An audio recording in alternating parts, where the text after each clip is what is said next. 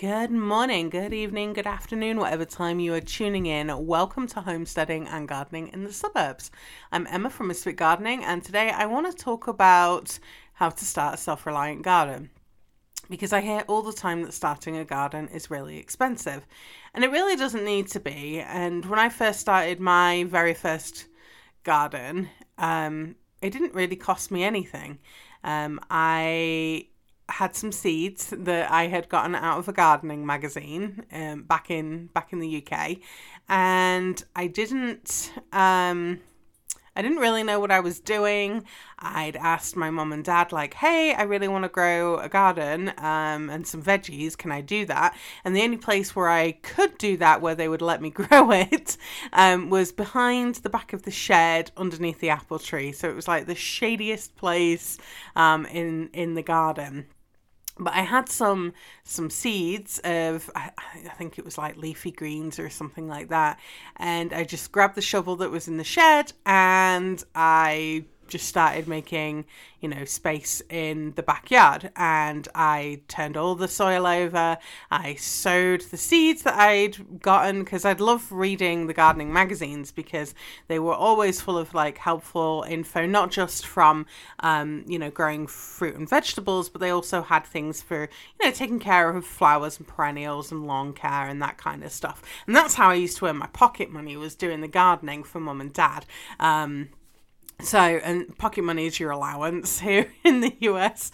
That's one of the things that I used to do. But the seed packets came for free in the magazine, and, I bought the magazine, not every week, every couple of months or something like that, particularly if there was an interesting article or whatnot. And I really wish that I still had those magazines. I left them all in the UK.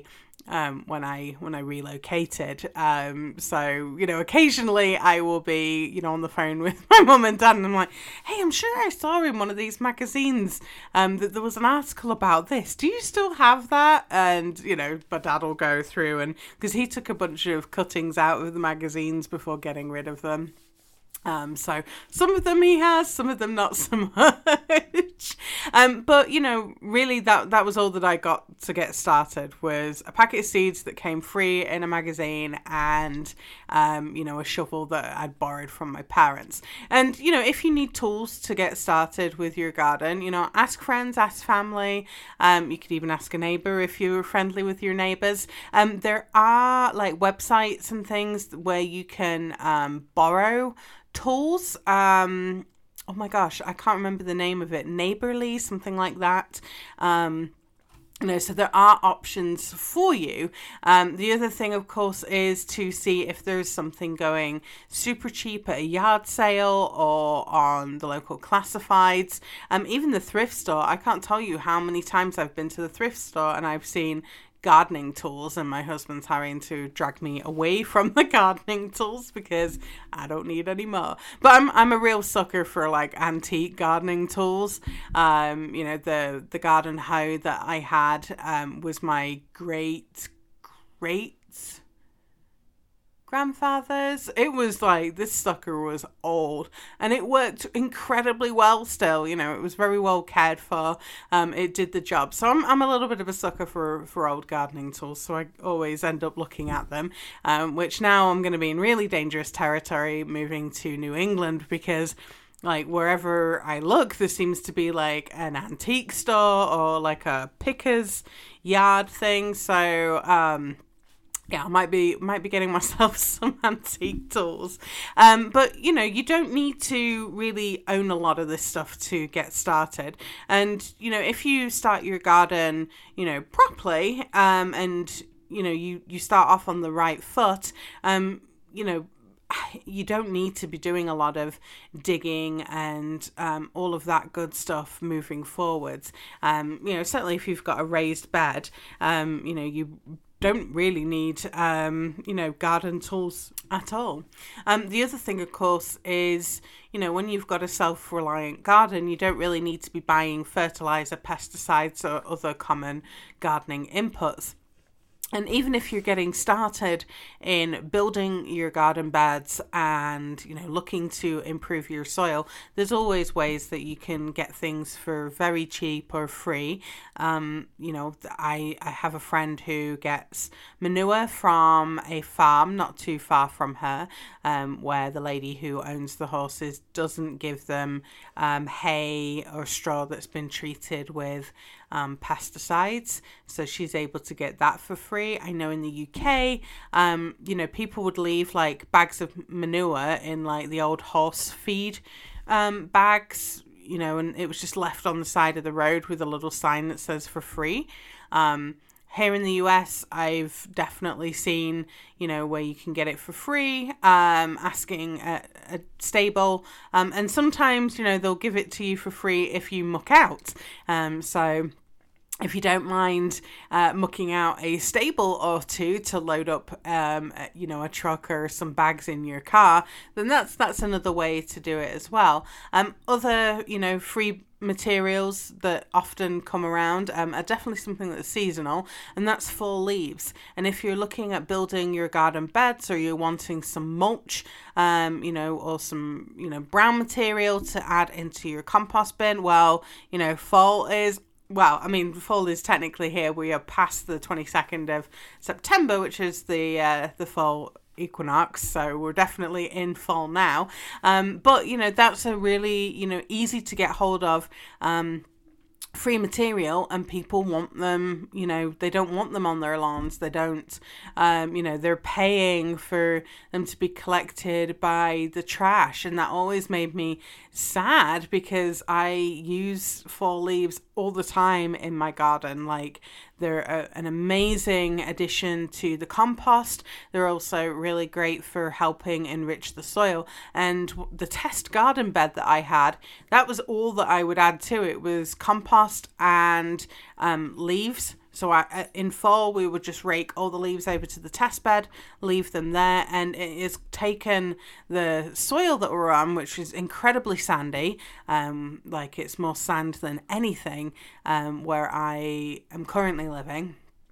And it has changed it to this beautiful loamy soil that grows incredibly well. So leaves, dead easy to get hold of. Cardboard too, like if you're starting a garden bed from scratch and you want to do the lasagna garden, where you're just kind of sheet layering things. So you want a nice layer to block out the weeds on grass.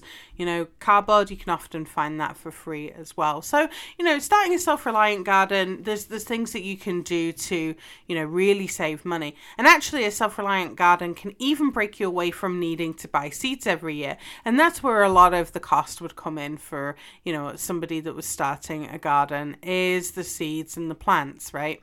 If you're buying starts from a big box store, you're going to be paying a lot more than you are for a packet of seeds. And seed prices have risen. Like, there's no denying that. I've talked about that before on the podcast. Like, I remember paying, $1.99 for a packet of organic, like certified organic seeds. And now they're like $2.99 or $3.99 or $3.50. I've even paid $4.50, $5.50 for a packet of seeds, depending on where you go. So it pays to kind of shop around and have a look for seeds. But if you're looking for something that's kind of rare, then you're going to be expecting to pay for it. But there's ways that you can start off very low cost or no cost at all, and that's by getting into some seed saving groups, homesteading groups, gardening groups, and, just talking to people and asking if they have something that is available. Certainly in seed saving groups, people are always looking for people to help grow out seeds, and that's where they'll send you some seeds. You can grow them. You have to save seeds from the plants, so definitely look into how to save seeds from certain types of plants if you're interested in doing this. But more often than not, they'll allow you to keep some of those seeds or some of the produce, and then you would send the remainder of those seeds back. Different growers have different stipulations, so some people, they want to keep that variety pure. keep that varietal purity, so keep things true to type. So you would only really want to be growing that one variety unless you've got the know-how to prevent cross-pollination and things. So that's a good way to get started. Another good way is just to kind of browse through the exchange on Seed Savers Exchange. I've had a number of people where I've requested seeds and asked like how they want to be paid, and they've told me that there isn't any payment necessary, and they've just sent them directly to me with a note that said, pay it forward when you can. So part of the things I've been doing over the last year is working to save seed and start to develop a strategy for being able to save seed enough that I could then share through the Seed Savers Exchange. So there's a whole heap of different gardeners, different growers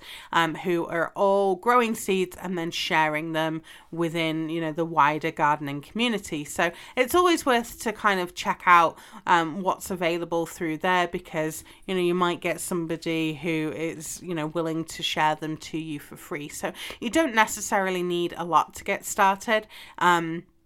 Again, asking in Facebook groups and stuff like that, that's a good way.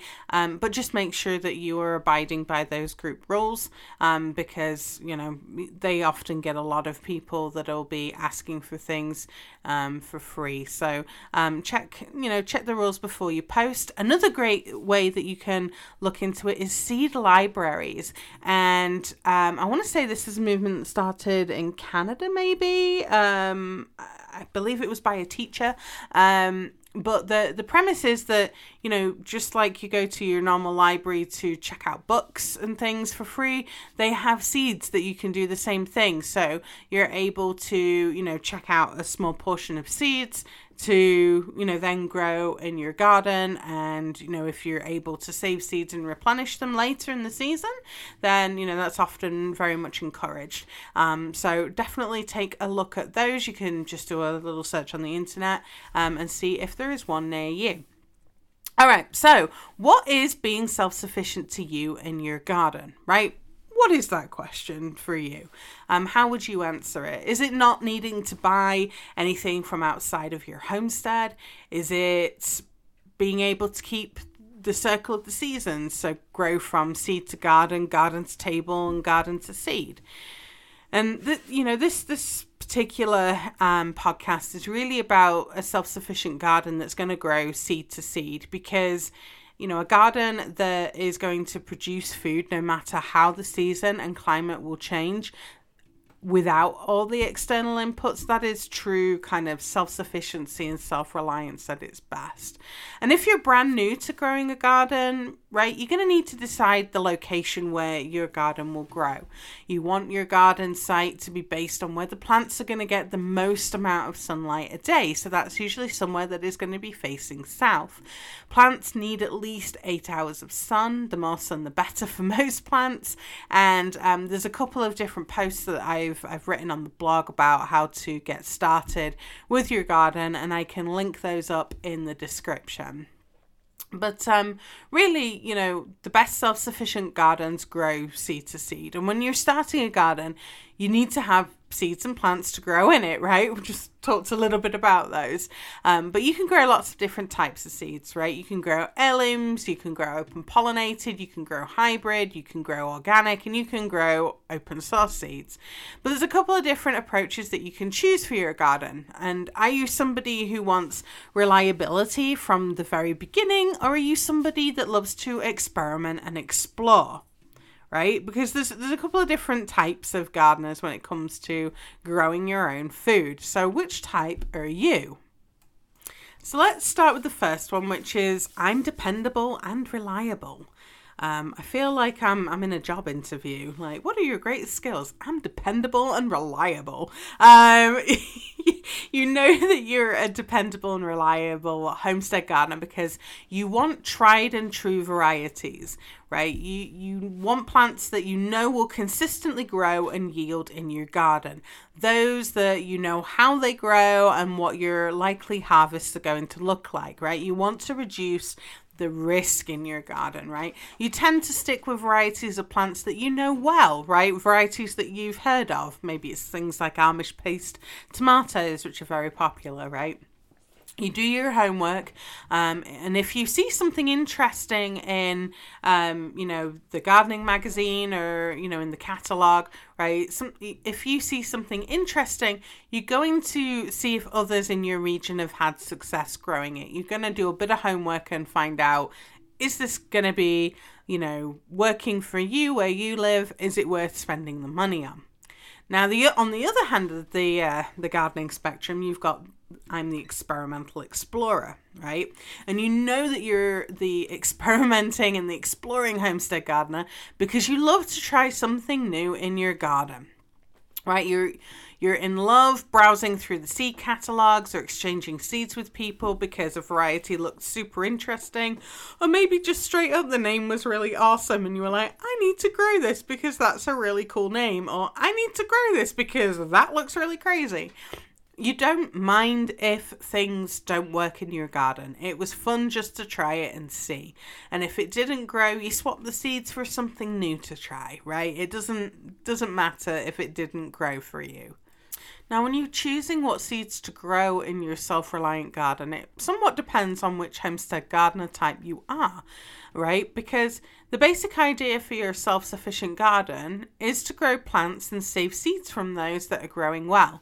And then you want to grow the plants that are thriving in your garden because this is then adapting and then going to help your garden excel each year. And the ability to grow in your garden and the climate you have is passed on to those seeds, right? If you've heard me talk about kind of landrace seeds getting started, this is kind of like how like we as a homestead have evolved into this. Now, to have a self-sufficient garden, you have to save your seeds, right? If you're growing a garden that's seed to seed and you truly want to be self-sufficient, then you absolutely need to be saving your seeds. And the best gardens are going to grow with seeds that are local because they're adapted to the growing conditions in the area. And you also want and need the seeds to freely pollinate to increase that genetic diversity. And this is what brings in resilience and the ability for your garden to keep thriving no matter the weather, the pests, or the diseases that are happening in there. So you save the seeds from those plants that you enjoyed eating and those that grew well, right? That you want those two in combination, right? It grew really well, you ate the fruit or you ate whatever it was that was growing, you liked it, save the seeds from it. The following year you replant the seeds that you saved. You taste the plants, you save the seeds from those that you love to eat the most. The next year you replant those seeds. And you continue that process of saving seeds, tasting the plants, replanting it, right? This is how you create a landrace variety. And this is how gardening's been done for not just decades, but hundreds of years, thousands of years. This is how plants became domesticated from the wild and have now become the varieties that we love to eat and grow. So let's break this down for each homestead gardener type. So let's start with the explorer, right? What the explorer gardener would do is plant a few different varieties of the same plant close together. Let's say you're planting 3 to 6 varieties, right? You want to plant them so that they all have enough room to grow, but you don't want to worry about trying to stop them from cross-pollinating, right?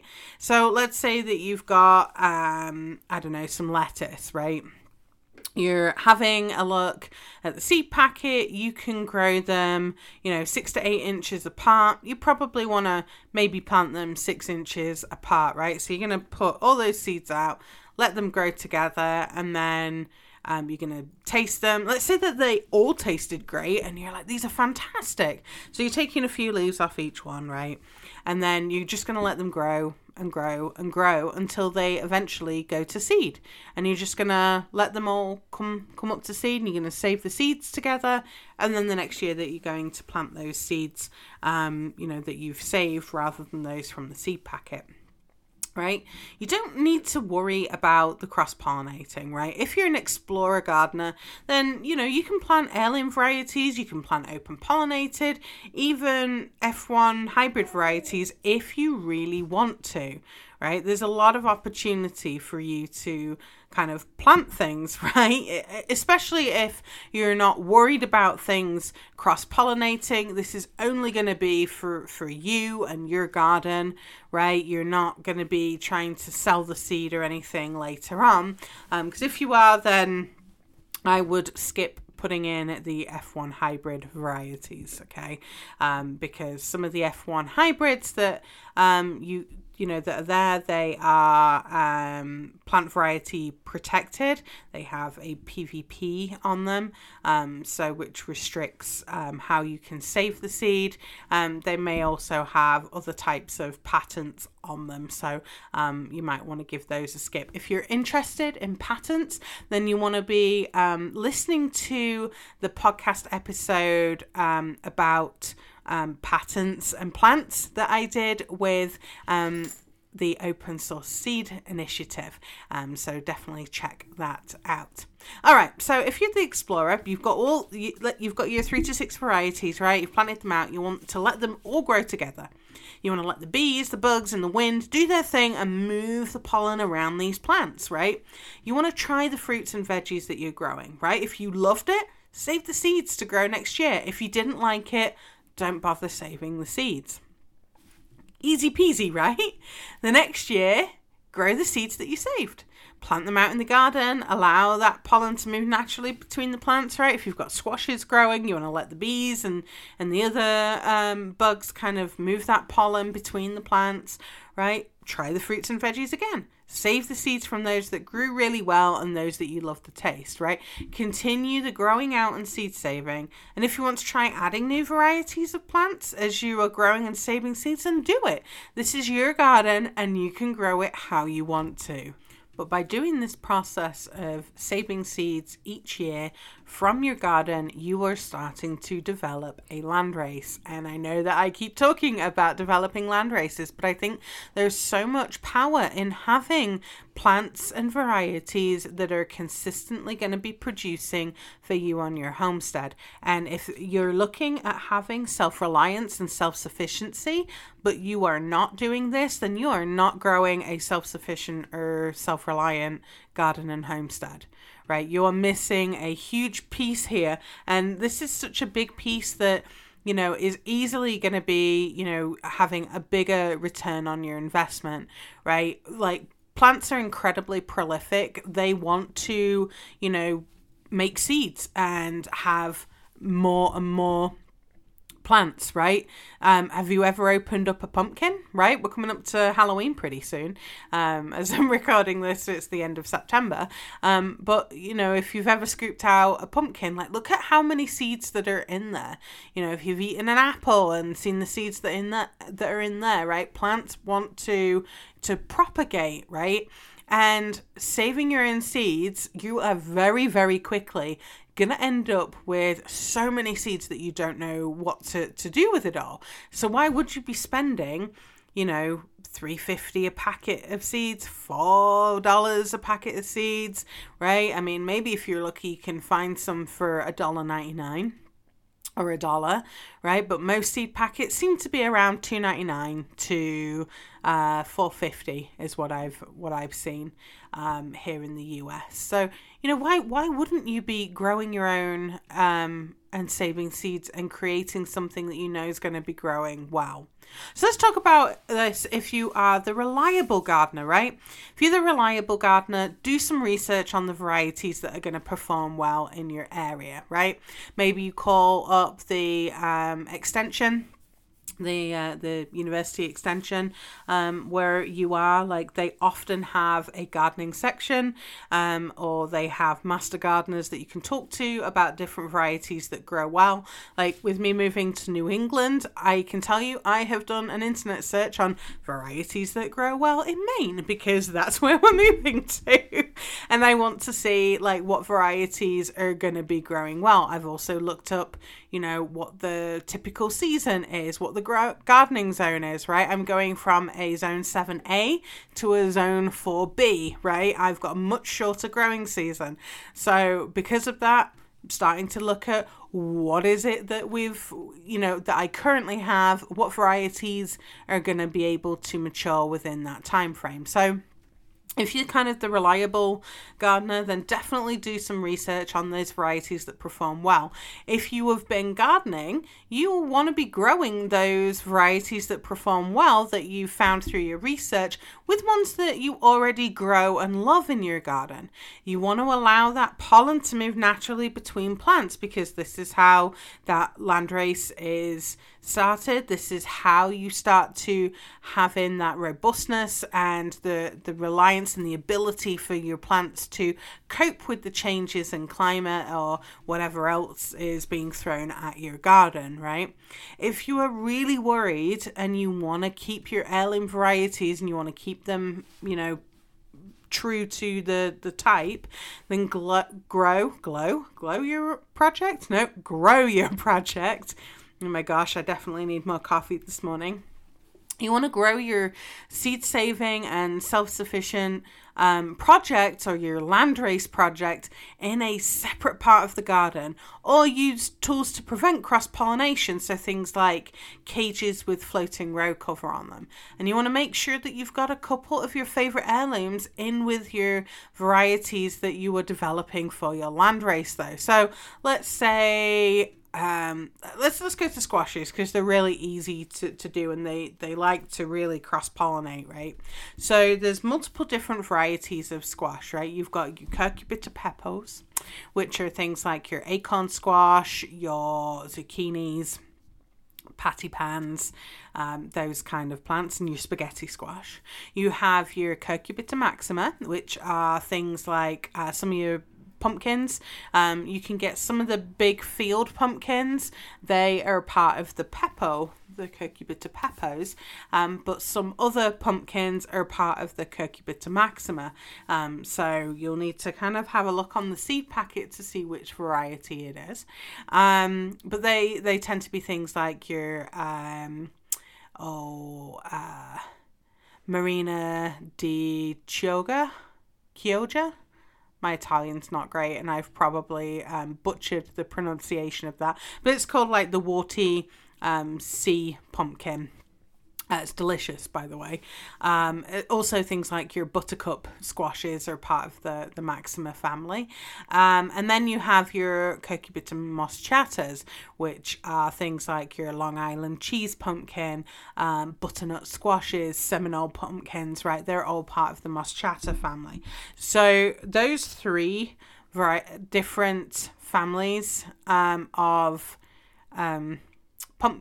pumpkin and squashes, so the pepos, the maximas, and the moschatas, they don't cross-pollinate with each other, or it's very, very rare that they would cross-pollinate between them, but they readily cross-pollinate between members of the same family. So for your pepos, if you have got a field pumpkin that is part of the pepo family, it will cross with your patty pan squashes or your zucchinis that are growing nearby, but it's not going to cross with the butternut squash, let's say, that you're growing. So let's take the pepos, right, as an example. So let's say that you have a dark star zucchini, which you absolutely adore. You've got a Romanesco zucchini that you also really, really like. And then let's say that you were doing some research and you found that, Black Beauty, and there's, a yellow variety that you really, really wanted to try, but they grew really well in your area. So you would grow your dark star, your patty pans, your Romanesco, and the yellow one. You would grow them together or very close to each other in your garden, because you're still growing varieties that you know and love, right? Your dark star and the Romanesco, right? Those are the ones that you really like. Now you're adding in a couple more which are kind of unknown, so you can add those into your project and allow the bees to kind of pollinate between them, right? And you're gonna eat them. Let's say that you thought, oh, these are all really good, right? You'll then want to let a couple go big enough so that they become seed. And if you wanted to keep some that were going to be just, you want to keep that variety. So let's say you want to do the Dark Star zucchini, right? And you want to keep those as being Dark Star zucchinis. So you're going to grow one within your landrace project, but then you're also going to grow another couple of plants in a different area where you can make sure that they're not cross-pollinating with anything else, and you can save the seeds from there. So that's a good way that you can have, a backup for your seeds, right? If you find that when you go to plant out those seeds again, they're not quite what you're expecting, you don't really like them, you can go back to the original varieties. So if you're more of a reliable gardener, you are still going to follow this, trying the taste of the fruits and vegetables and saving those seeds from those that you really liked and grew well. You're still going to follow that process, right? You're going to grow out the saved seed from the landrace that you did and try and grow as many plants as you can, right? Grow your heirlooms still in another part of the garden, or you can grow your landrace project in a test bed area. So you're still going to allow that pollination to happen naturally, but without kind of dedicating like a massive space in your garden. And that's exactly what we did here on our homestead. Was I had a test bed area. That's exactly what I called it. It was the test bed. And it was over by the greenhouse and the shed. And that's where I would put varieties that I had never grown before, that I wanted to see how they were going to perform before adding them out into the main garden, right? And it was good because plants that didn't make it in the test bed, I didn't even bother growing them out in the main bed. So it was a good way for me to kind of see what's going to grow to how I garden without kind of dedicating a lot of space to it in the main garden. So it was a really good way to kind of, weed out, those underperformers. So I'm only sort of moving things that are growing well into the main garden to become part of the bigger landrace project. So when it comes to adding varieties to your self-sufficient garden, really, as you continue to grow out and save seeds from your landrace, you're going to, there's going to be a point where you want to add new varieties from time to time. And there's a myriad of different reasons why you would want to add new varieties. Sometimes it's good just to get a flush of new genetics in there, because then you start to see things like, vigor coming back within your landrace, also known as inbreeding depression is often seen, especially if you're only saving seed from a small number of plants. Adding in different varieties helps to, refresh the genetics a little bit, right? It's like running, some of that, washing machine dye stuff, if you've ever had dark colored pants and stuff that have faded, and then you add in some of that refresh stuff to your washing machine when you're washing your clothing, and then it's it takes away that kind of weird grey color, right, and gives it a refresh. Same kind of thing, right? Adding in your new variety from time to time is going to give your seeds a bit of a refresh, right? It's going to help them stay healthy. It's going to help keep that diversity in there. And remember, it's that diversity of the genetics which is the key for your success with this kind of landrace garden. It's that genetic diversity that's got that memory in there of how to cope with different stresses in the environment. So you can add the plants of different varieties to your normal garden if you're okay with the cross-pollination and you don't mind selecting the plants for traits later. We'll talk a little bit about that in a minute. But a more cautious approach that really saves you time in the long run would be to try that variety first in a test garden or test bed area, just like I explained that I did. That way you can see if the variety will grow well first, and then you're only going to be putting the best of the best into your landrace and self-sufficient garden project, right? Because if your plant, your trial plant variety grows really well, you save those seeds, you're going to plant them out in the main garden with the landrace variety that you've already been developing the next season. You're going to allow that natural movement of pollen again, Select the seeds based on those traits that you're looking for, like flavor, how well the plant grew, shape, texture, whatever it is.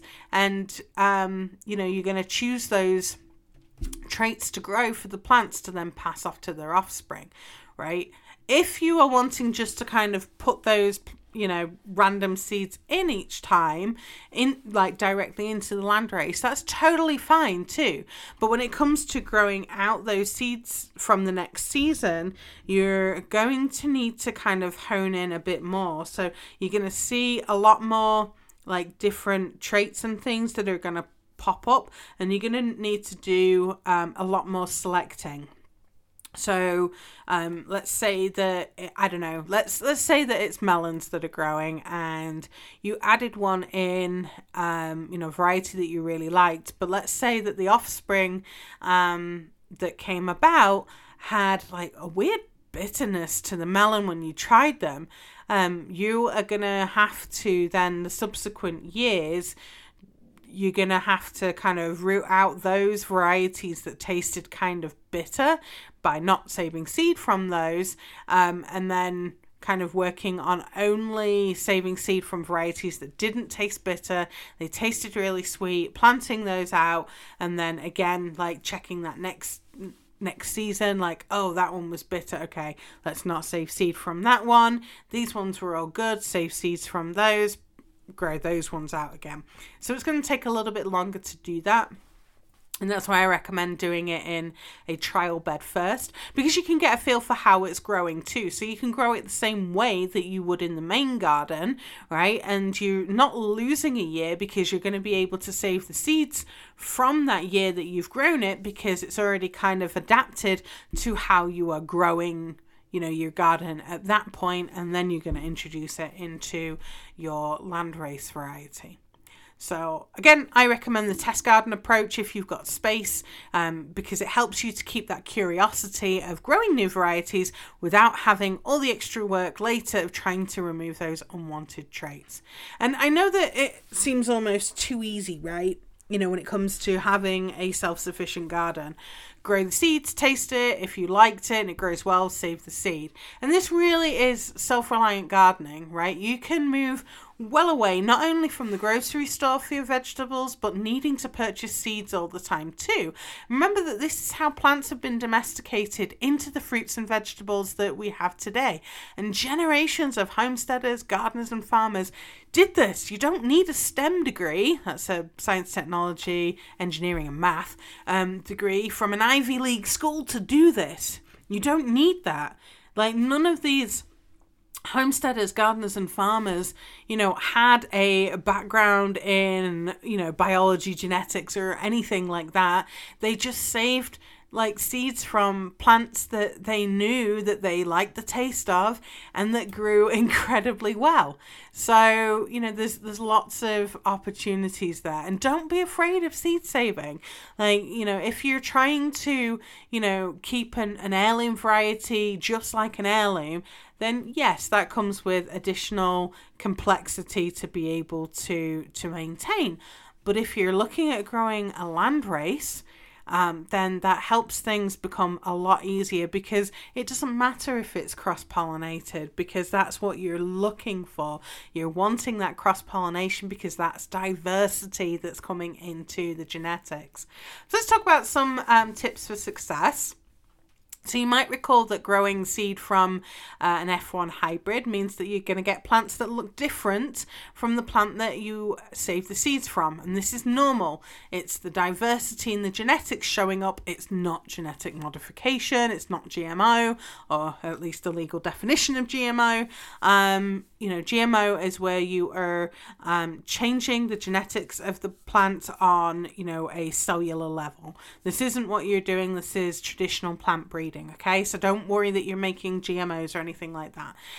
But when you grow out an F1 hybrid, you're going to see lots of different variations that happen, right? So if you're growing seeds from a plant that you grew at the grocery store, you're going to see some weird and wonderful things. Like, you're not going to see, like, I don't know, like a melon with ears on it or anything like that, or a melon that's like half a melon, half something else. That's not what I mean. Like, you might see like different shapes of melon, or you might see plants that are more bushy, plants that are growing a long way, right? You're going to see differences in plants like that. But if you're worried about those kind of things, then, start your landrace and self-sufficient gardening projects using heirlooms and open pollinated seeds instead. Don't even bother with the F1 hybrids, and you really don't need to. My next tip is to start your self-sufficient garden slowly. Develop 1 or 2 land races at a time so that you can learn the skills of seed saving, storage and selection, and start with easy seed saving plants first, right? Broad beans, aka fava beans, okra, runner beans. There's a lot of beans, actually. Beans are really easy to save seed from. Corn, cucumber, melons, squash, eggplant, peppers. They're all easy to save seed from and are easy to start converting to landrace seeds. So start with some of those easy plants and then work your way up to things that are a little bit more difficult. Don't worry if varieties cross-pollinate and you get some unusual colours, shapes or sizes, okay? These things happen. Maybe it's something that you want to keep going. Maybe it isn't. I really want to grow a grey-blue coloured banana squash. I think that would be really cool. It'll be pretty gnarly looking. I just want to do it for the novelty value, not for any particular reason. So sometimes when weird things happen, right, it's kind of cool for other people. So it might be something that kind of grows naturally and you're like, that looks really awesome, I want to keep growing that. Something weird's happened in my garden with beans. So I had a random volunteer bean that's grown up. It grew where I hadn't planted any beans. So it either come through the compost or it was something that had fallen and had kind of happened naturally in the garden. But it's a pole bean. And it is a green bean, very delicious as green beans, I must say. But as they get older, they start turning from green to purple. And inside there's, there's black beans, which are really good as drying beans. So I've got this kind of really weird, plant that is, from a visual perspective, it's really easy because I know as a gardener, like, oh, those beans are going purple. They're going to be ready for drying beans really soon. And oh no, they're, the green beans are all there, like they're good as fresh eating. But the pods grow pretty long. So this is a variety that I saw totally by accident in the garden one day. I was like, oh, I didn't grow green beans here. That's kind of weird. And I harvested a couple, gave some to my friend, so she could enjoy some. She was like, these are really good. And I was like, yeah, they are pretty good. And then I went back and noticed that they had purple pods on them. I was like, that's weird. They were green.